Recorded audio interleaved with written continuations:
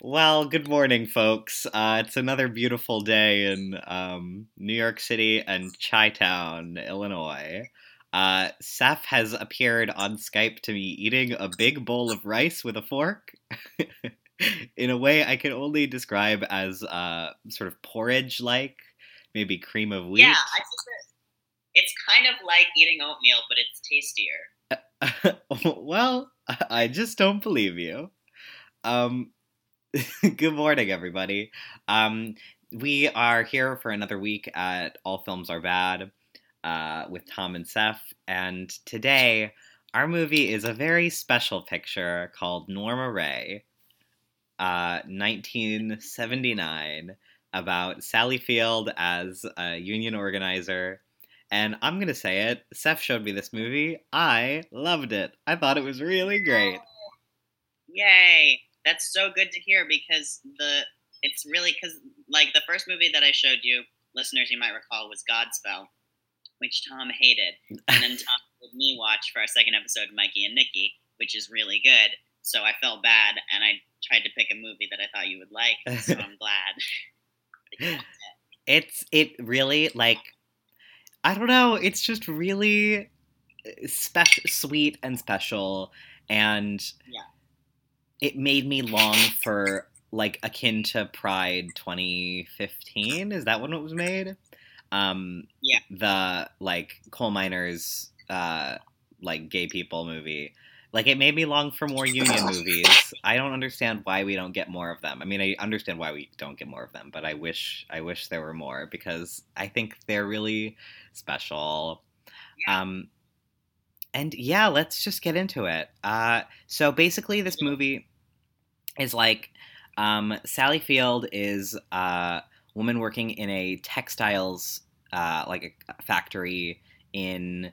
They shot the movie in Alabama, but like the story that it's based on is in North Carolina, um, and uh, she yeah, they have a bunch of occupational hazards. Like her mom goes temporarily deaf. Um, Her dad, spoiler alert, at some point in the movie has a heart attack and dies, but because um, the his boss won't give him a break because he's like, hey, my left arm is numb, and his boss is like, you'll get a break in 15 minutes. Yeah. Um, and she basically is like very unsatisfied with her working conditions.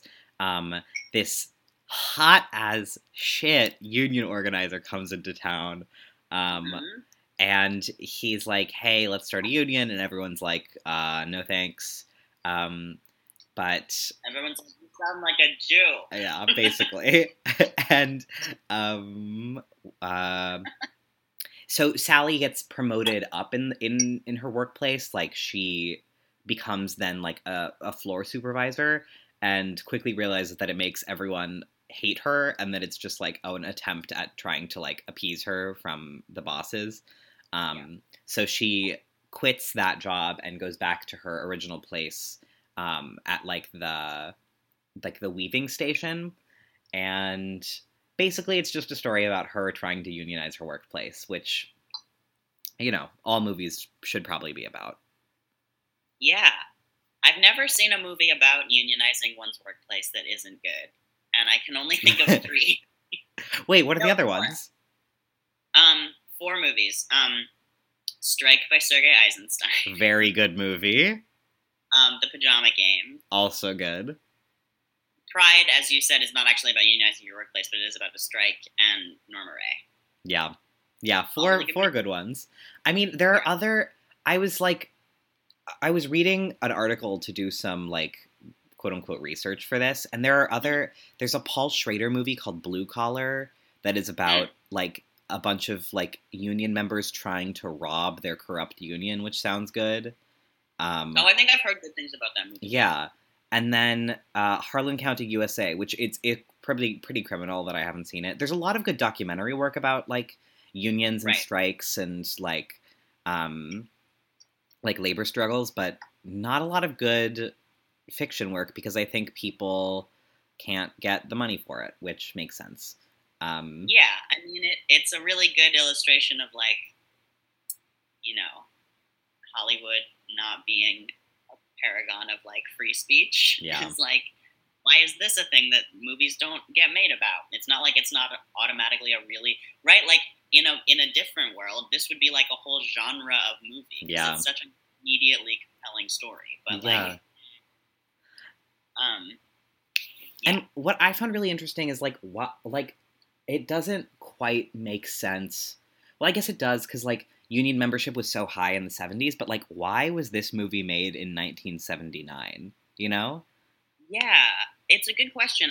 Do you know when the woman who it's based on, Crystal Lee something, Right. when her story happened? Because I think the whole movie seems to be based around this central image that is like from her real story of Right. her standing on the table with a sign that says union. Which, God, can I say, when that happened and I knew it was going to come, I just burst into tears. I just, like, I couldn't help it. It was so beautiful.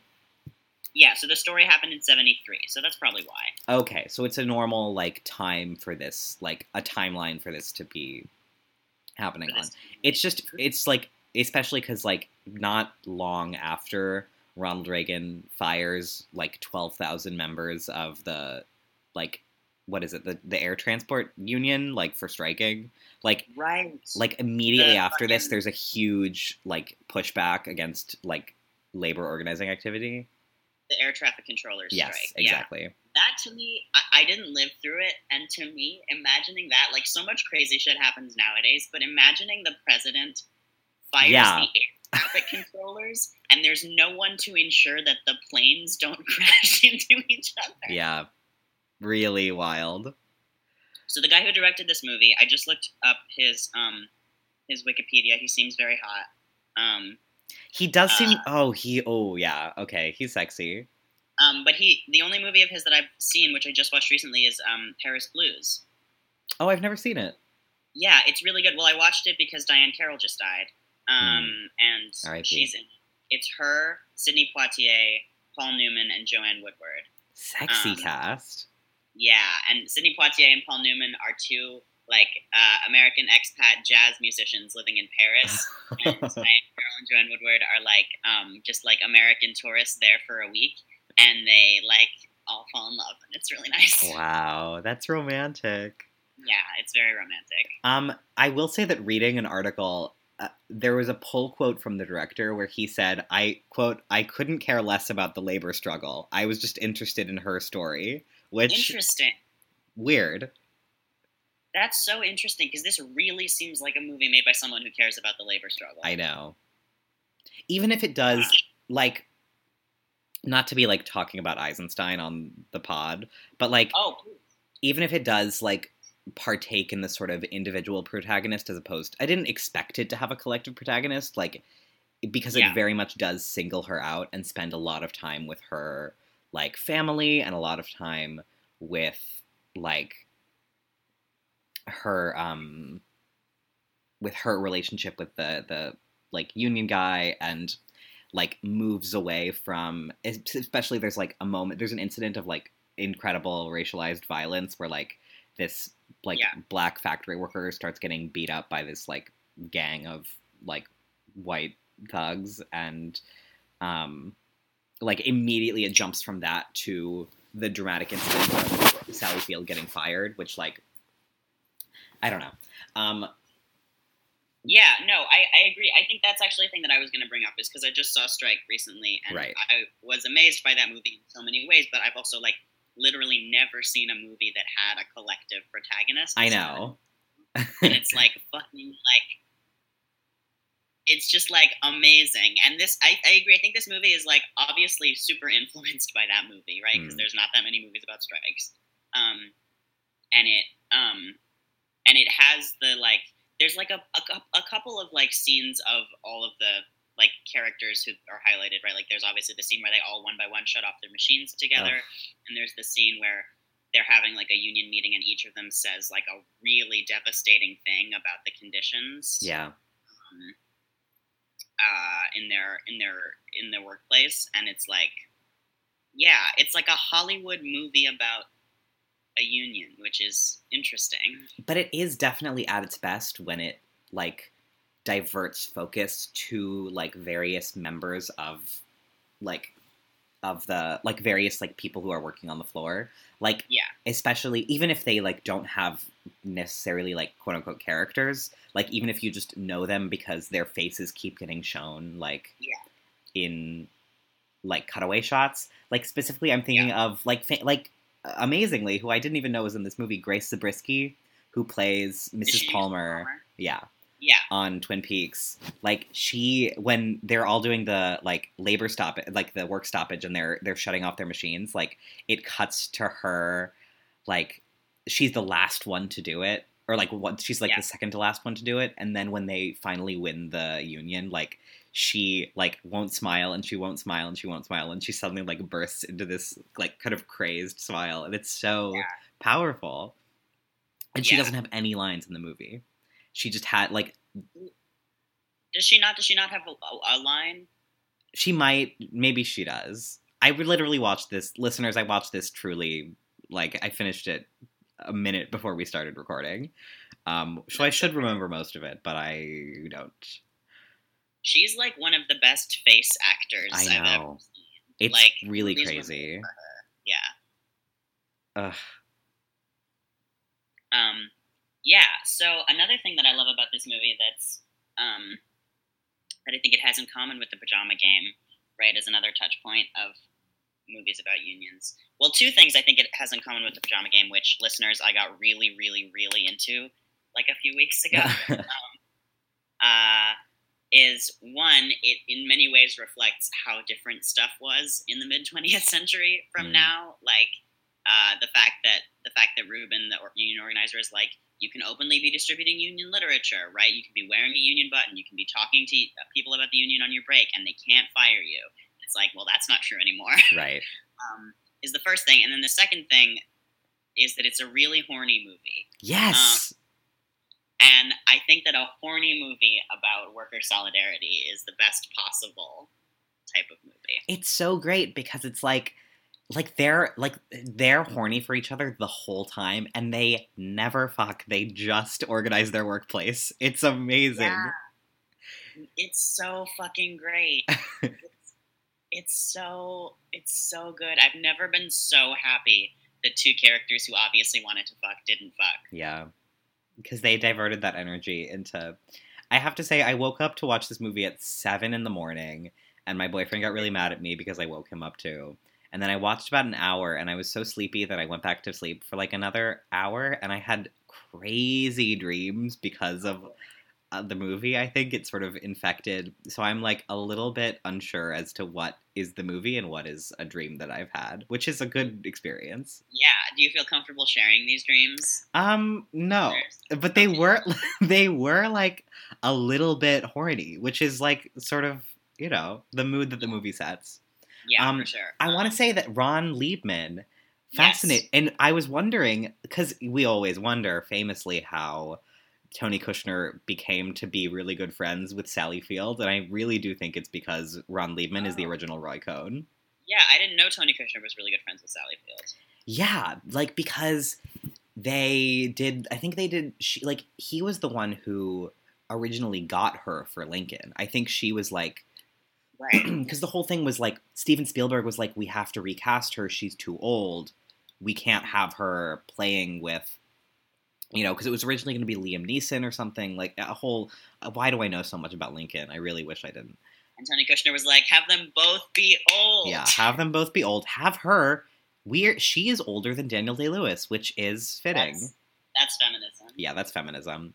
And I believe that Abraham Lincoln's wife was older than him, which is also feminism. That's also feminism.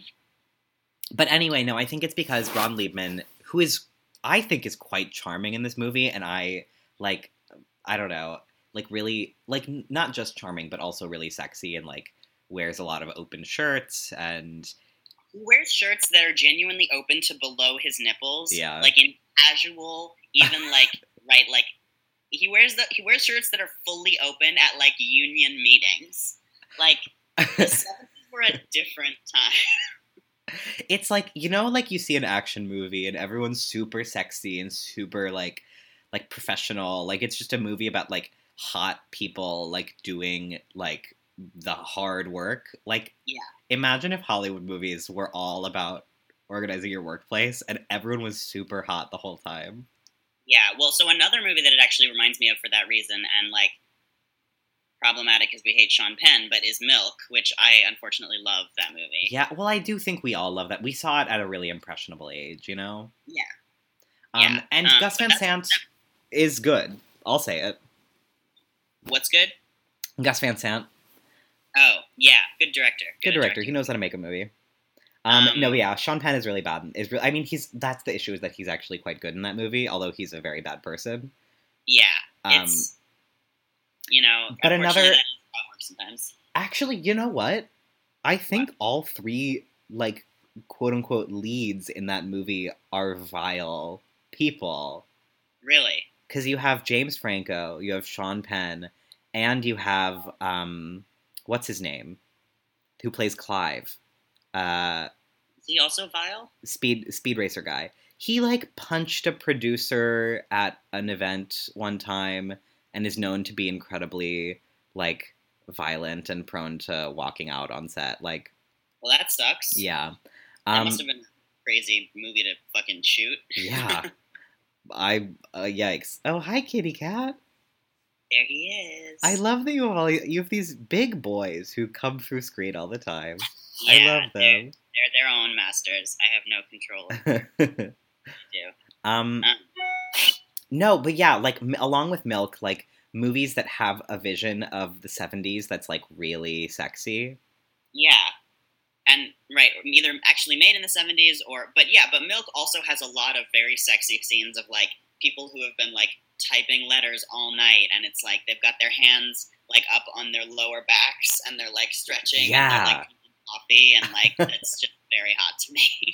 Yeah, when you put your hands on your lower back, and, like, you have a sweat stain, but, like, on your chest, like, that's really beautiful. It's just hot to be working hard. Yeah, unfortunately.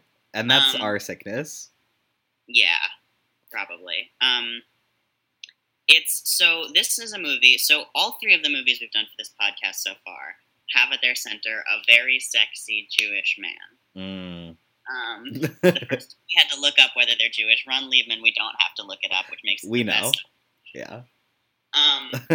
But it's very much like the sexual stuff of this movie is like you live in this shitty town where everyone's the same and things are bad, and then a hot Jew comes to your town and is different, and that's very sexy, and the things that make that sexy are the same as the things that make your life better. I don't know. Like, I'm sure, like, he's based on a real person, and, like, that's why the character is Jewish, but it's such a big part of the movie. Yeah. Yeah. I'm trying to think if there's been, like, the movement in the new Hollywood era to make all of the protagonists, like, sort of, like, white, ethnic, like, people, like this sort of short king movement of the 1970s, where, like, suddenly Dustin Hoffman is a sex symbol. Yeah. I don't think anything like that has happened since. Like, any big, popular Hollywood push to, like, make not Chris Hemsworth, like, a big bankable movie star. Yeah. Like, it's sort of become dispersed. Like, now Mahershala Ali is getting a Marvel movie, but they're not going to be the lead of, like, a different, like, non-franchise movie, you know? Yeah, well, it's a very different cultural moment from the, like, optics of diversity that are happening in Hollywood. Yeah, definitely. And I wonder, like, I think it has to do with, like, the kind of fetish for realism. Yeah. Right? It's like these guys look very real and have that, like, method actor's studio kind of way of talking and acting that kind of is part of the feeling of, like, they're, like, tough guys from, like white ethnic communities in American cities. I don't know. I also wonder, like, how much this has to do with, like, the fact that those ethnicities were, like, just at that moment kind of fully assimilating into whiteness. Right? Like, I think, like, the 70s are kind of the last moment where being Jewish or Irish or Italian is, like, a really discrete cultural identity that's different from just being white. Right. Yeah. And I don't know like why historically that is exactly. I also think it must have something to do with like the fact that the new Hollywood, like the people who were directing these movies, were often using like an avatar like in the film as sort of their representative, not Right. like a 1-to-1 ratio, but definitely like it's like John Cassavetes is making his movies and also starring in his own movies, you know, Right. like that kind of the type of people who've just always been behind the camera are now just what the actors look like also. Exactly. And that's not the case now, like, you know. No. Oh, boy. No, in fact, and I mean, I think this is a big thing in theater, especially, and there was an article in, like, American Theater Magazine about it, like, a month ago or so, which is, like, that theater companies super care about the optics of diversity that their audiences see, so they'll cast really diverse casts of actors in their plays, and then the crews and the creative teams behind the plays that the audience doesn't see will still be all white. Of course. Which is a very different phenomenon. Anyway, yeah, so it's very sexy for me that it's hot that he's Jewish. I like that he teaches her words. I like that. The last fucking... There's so much good dialogue. The last exchange that they have is like, he tells her that she's done a mitzvah, and she says, "What is that?" And the two of them say that in unison, as if this is like an inside joke between them, that he'll use Yiddish words, and then she'll ask him what they mean. Super and he's cute. Like, it's a good word. And he, like, his introduction, like, their introduction is like when she's going to meet him for the first time in the hotel room. Which I can't stress enough. The fact that they go to an illicit motel room to meet him to do, like bad, sexy union activities is really well, what good. It is that he's staying in that hotel because no one will put him up. And she's already meeting a married guy who she's having an affair with. Right. And then he tries to break it off with him, and he, I think, like, hits her. And she leaves, and her nose is bleeding. And then he's like, "Let me help you with your nose," which is... So Rocky Rocky found dead in Miami. And it's just like, she's like, "You're Jewish," and then he's like, "Excuse me?" And then she's like, "You're Jewish, right?" Because great joke, funny joke. And she's like, "Well, what makes you different, like, from us? You seem like the same. I thought, like, you know." And he's like, "History makes us different," which I thought was a sweet line. Yeah, it's really nice, and it's really like, actually, I think that the exact exchange is, she's like, "You don't actually seem very different," and he's like, "We are different, actually." And then she's like, "What makes you different is like history," and it's like, no, it's not. It's not that my cultural identity doesn't make me different from you. It's just that it doesn't make me different from you for, like, the reasons that you thought that it did. Which is so nice. There's like this is a movie that's very like, one of the kind of main, like, tensions of it is that he's so culturally different from the people that he's trying to, like, get along with and like assimilate himself with. And there's like and that's like I think a thing that's very inspiring to me about this movie is that, like, it doesn't make it seem like that's not weird. That he's like a Jew from New York who's here in, like, the South, trying to organize people, but it's weird, but it's like a thing that they get over because ultimately, like, it's not the only thing that matters, which is very nice. That makes it sound very corny, but it's just like a lovely... No, yeah, and ultimately it's like not about him. Like, he is like in the church, he's making this sort of like, he's bringing these people together to like voice their voice their issues with their workplace, which is nice. Yeah, right. It's not about him. It's really about, well, it really should be about them, but it's really about her. Yeah. And let's talk about her. How do you feel about Sally in this movie? So Tom, I have something really upsetting to tell you about. Oh, no. You've never... What a crime. Like, literally, I'm glad you haven't seen Lincoln. Thank God. Nothing about that movie appealed to me, and I know it's, like, good or whatever. No, it's not. It's bad. Okay. I don't want to see that. So I don't think I've ever seen Sally Field in another movie. Wow. because what else? Because she did TV work before this. This was like her big break, and then I Right. don't know what else she's in. And then she did a couple more movies, and then she went back to TV and did this like soap called Brothers and Sisters that she was on for a while. Yeah.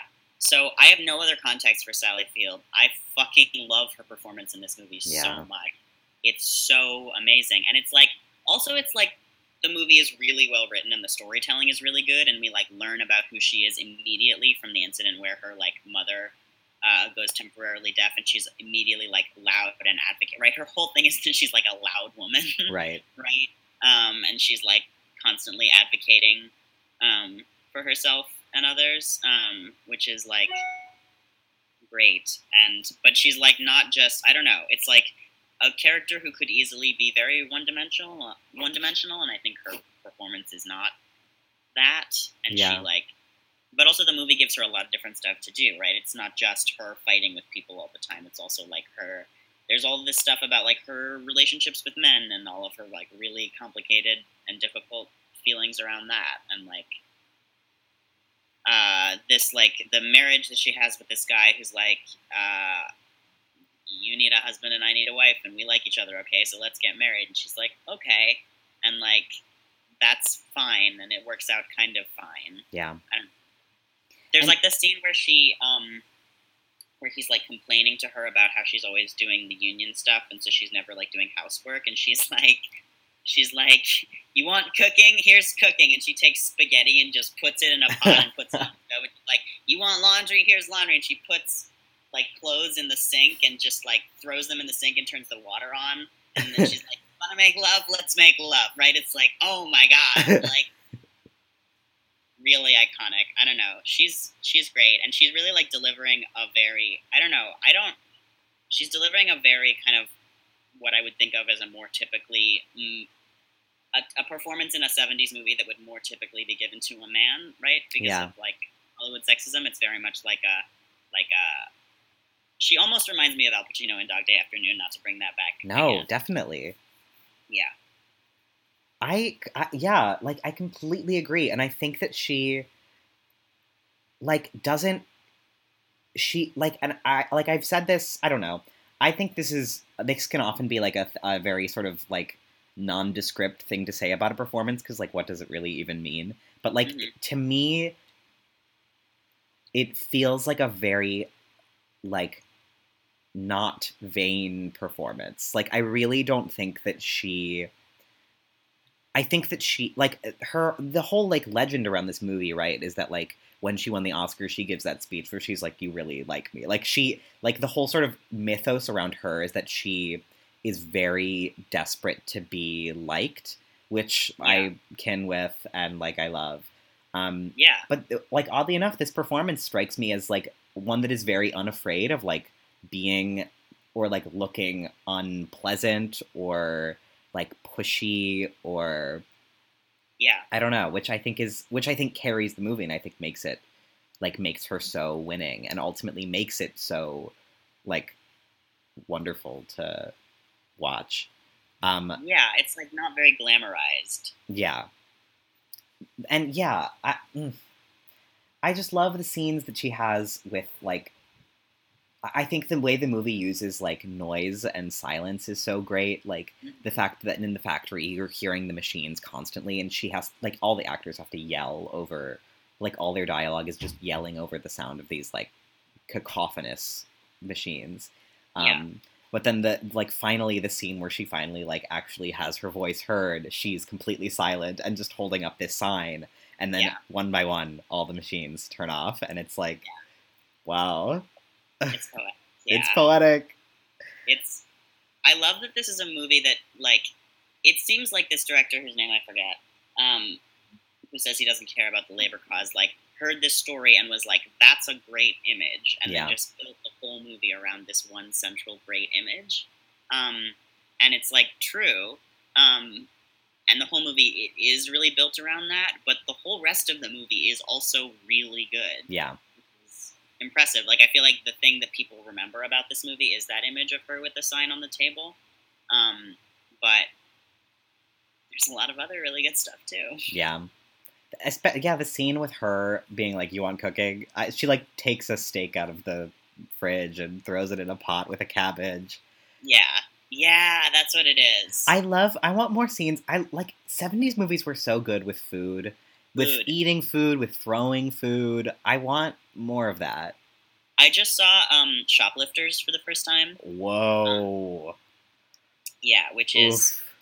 a really, really, really good movie. Yeah. And it's people are constantly eating in that movie. Yeah, they are.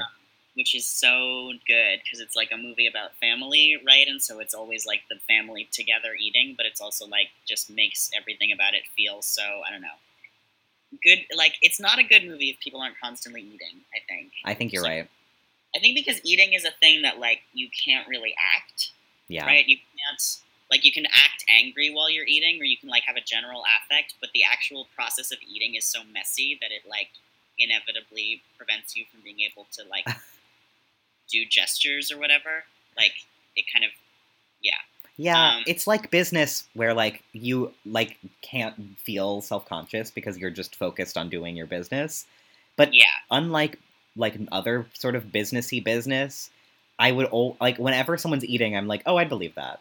Cuz I'm constantly eating in my life. Right. I eat all the time when I'm I doing eat all the anything. time. And you can't, right? It's like that thing of like how actors don't know how to. There's like a Tumblr post about this. I think about how actors don't know how to like pretend to drink. It's very true. Like you can't pretend to drink water and look normal on stage, but you can't. If you're actually eating on stage or in a movie, like you are actually eating. It's never not going to look real because it is real. I'm obsessed with it when actors have like a cup of water or like a mug of tea and like clearly nothing is in it and they're like blowing on it and like trying to mime the weight of the cup and you're like, I get like, I know you're holding a cup. You don't have to do the razzmatazz for me. Right. Yeah. I was in, not to talk about my college acting experience. Please do. I played Sir Toby Belch in a production of Twelfth Night. And my thing was that I was constantly either eating or drinking every time I was on stage. Hell yeah. I drank through a 6-pack of seltzer every performance. And it, like, you know, I would just always try to have something that I was either eating or drinking. And then in the last scene, I, like, there was, like, a bag of limes because it took place at a bar. And so I just started eating the limes. It was just, it was a lot of fun. The stage manager's mother brought us a plate of cookies, and I, like, brought the cookies out on stage and started eating them. It's like, and I'm not that good of an actor, but people fucking loved it. Hell yeah. Because they were like, he's eating!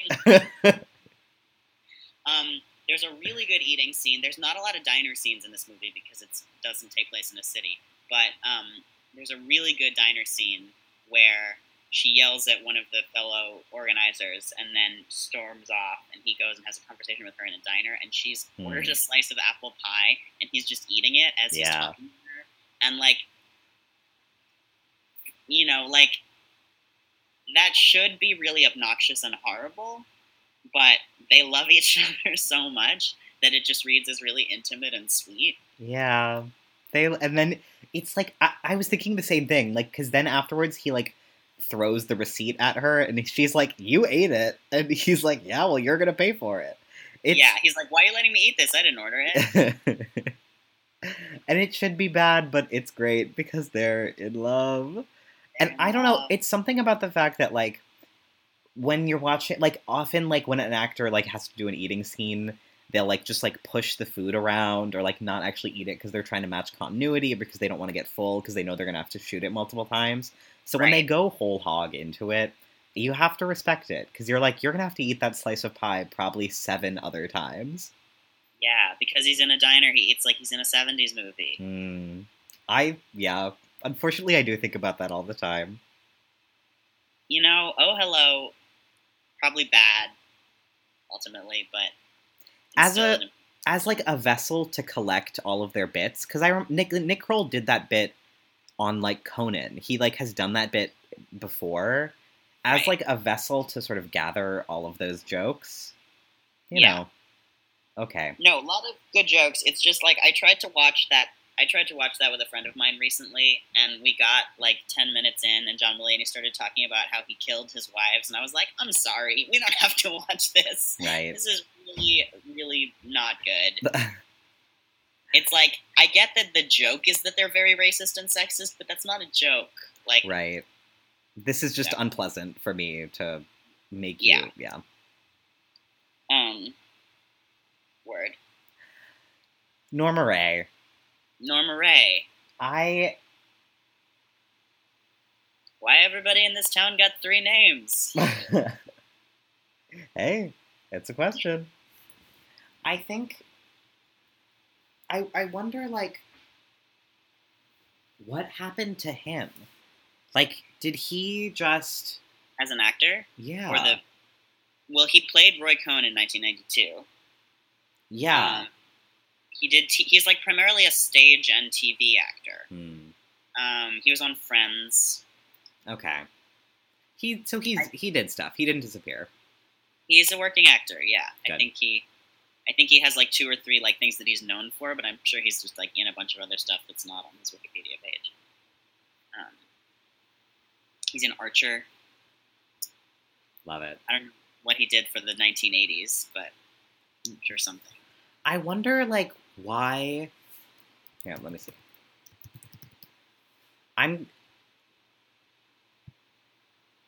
Okay, wait, first of all, hello. Okay, Sally Field was born in Pasadena, California. Oh, shit! Hello! A hometown girl. Thank you, Wow. Sally.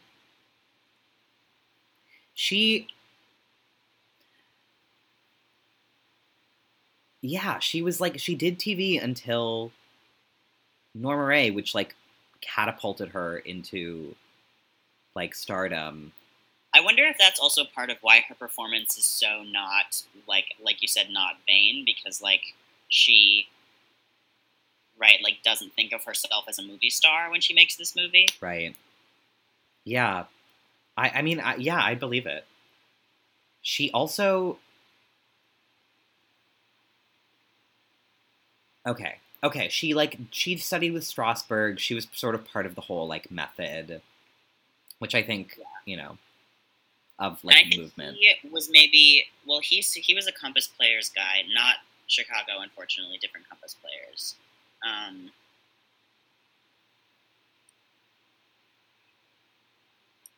Hold on, I'll look at his...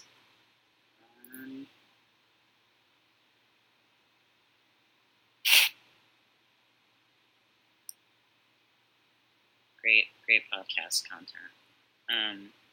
We can cut out the silence. Who cares? Yeah, he was in the Actors Studio.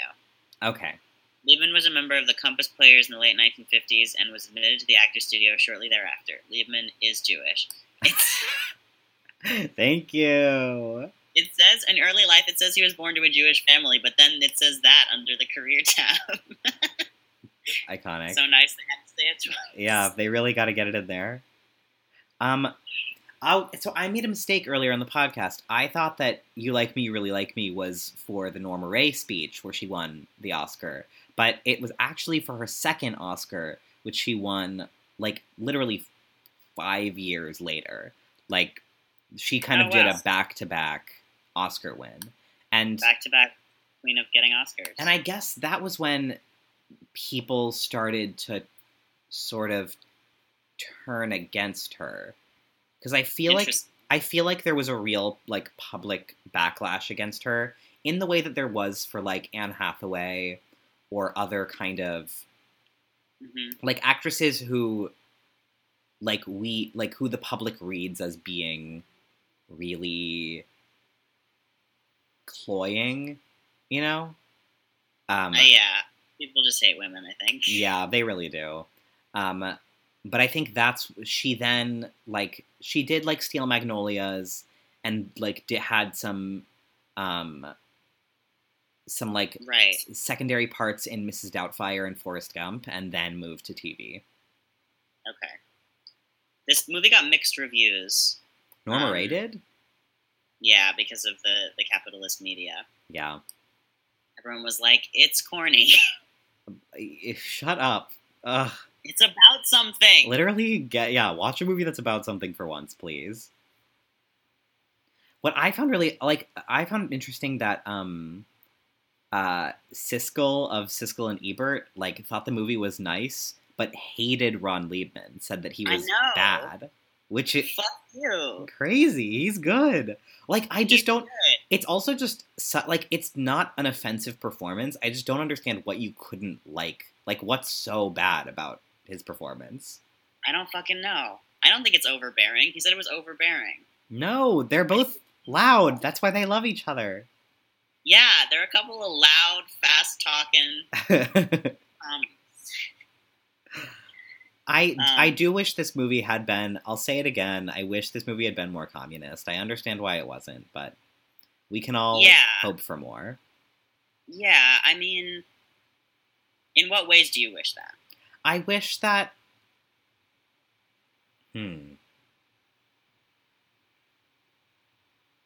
That it had been more about the rest of them and not just about the two protagonists?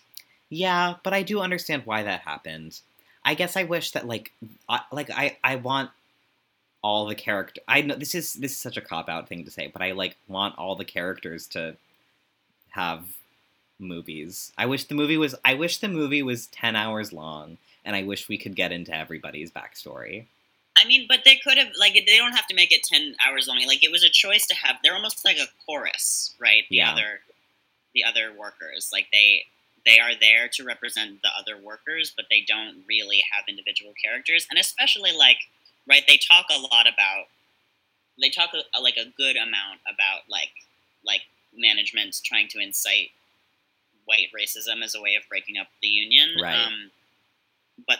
And there are, black characters, but there are no black characters who are actually characters. Right.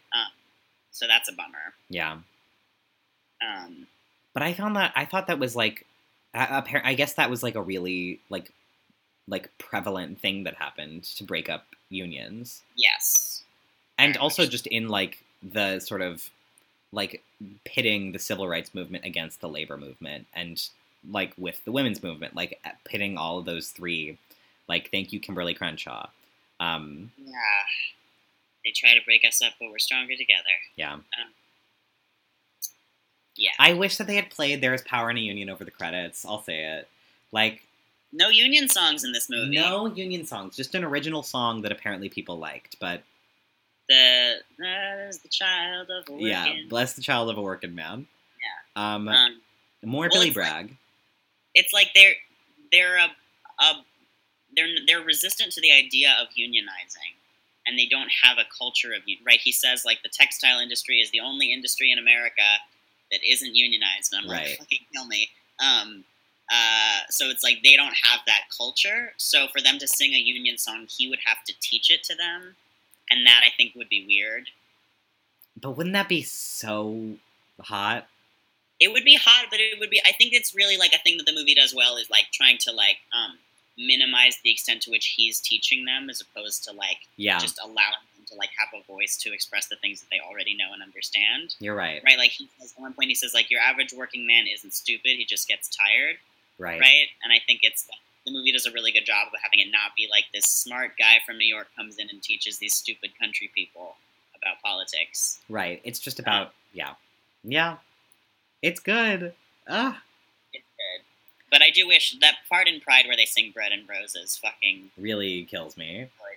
That's a good movie. Well, why can't we do that movie next?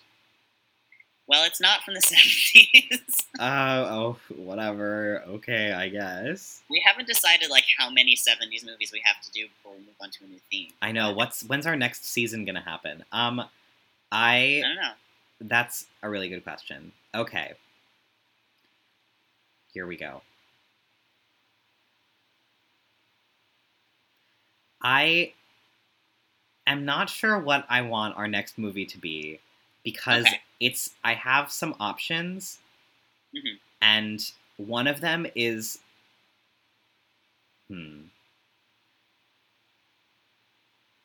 No, you know what? I'm going to do it. Okay.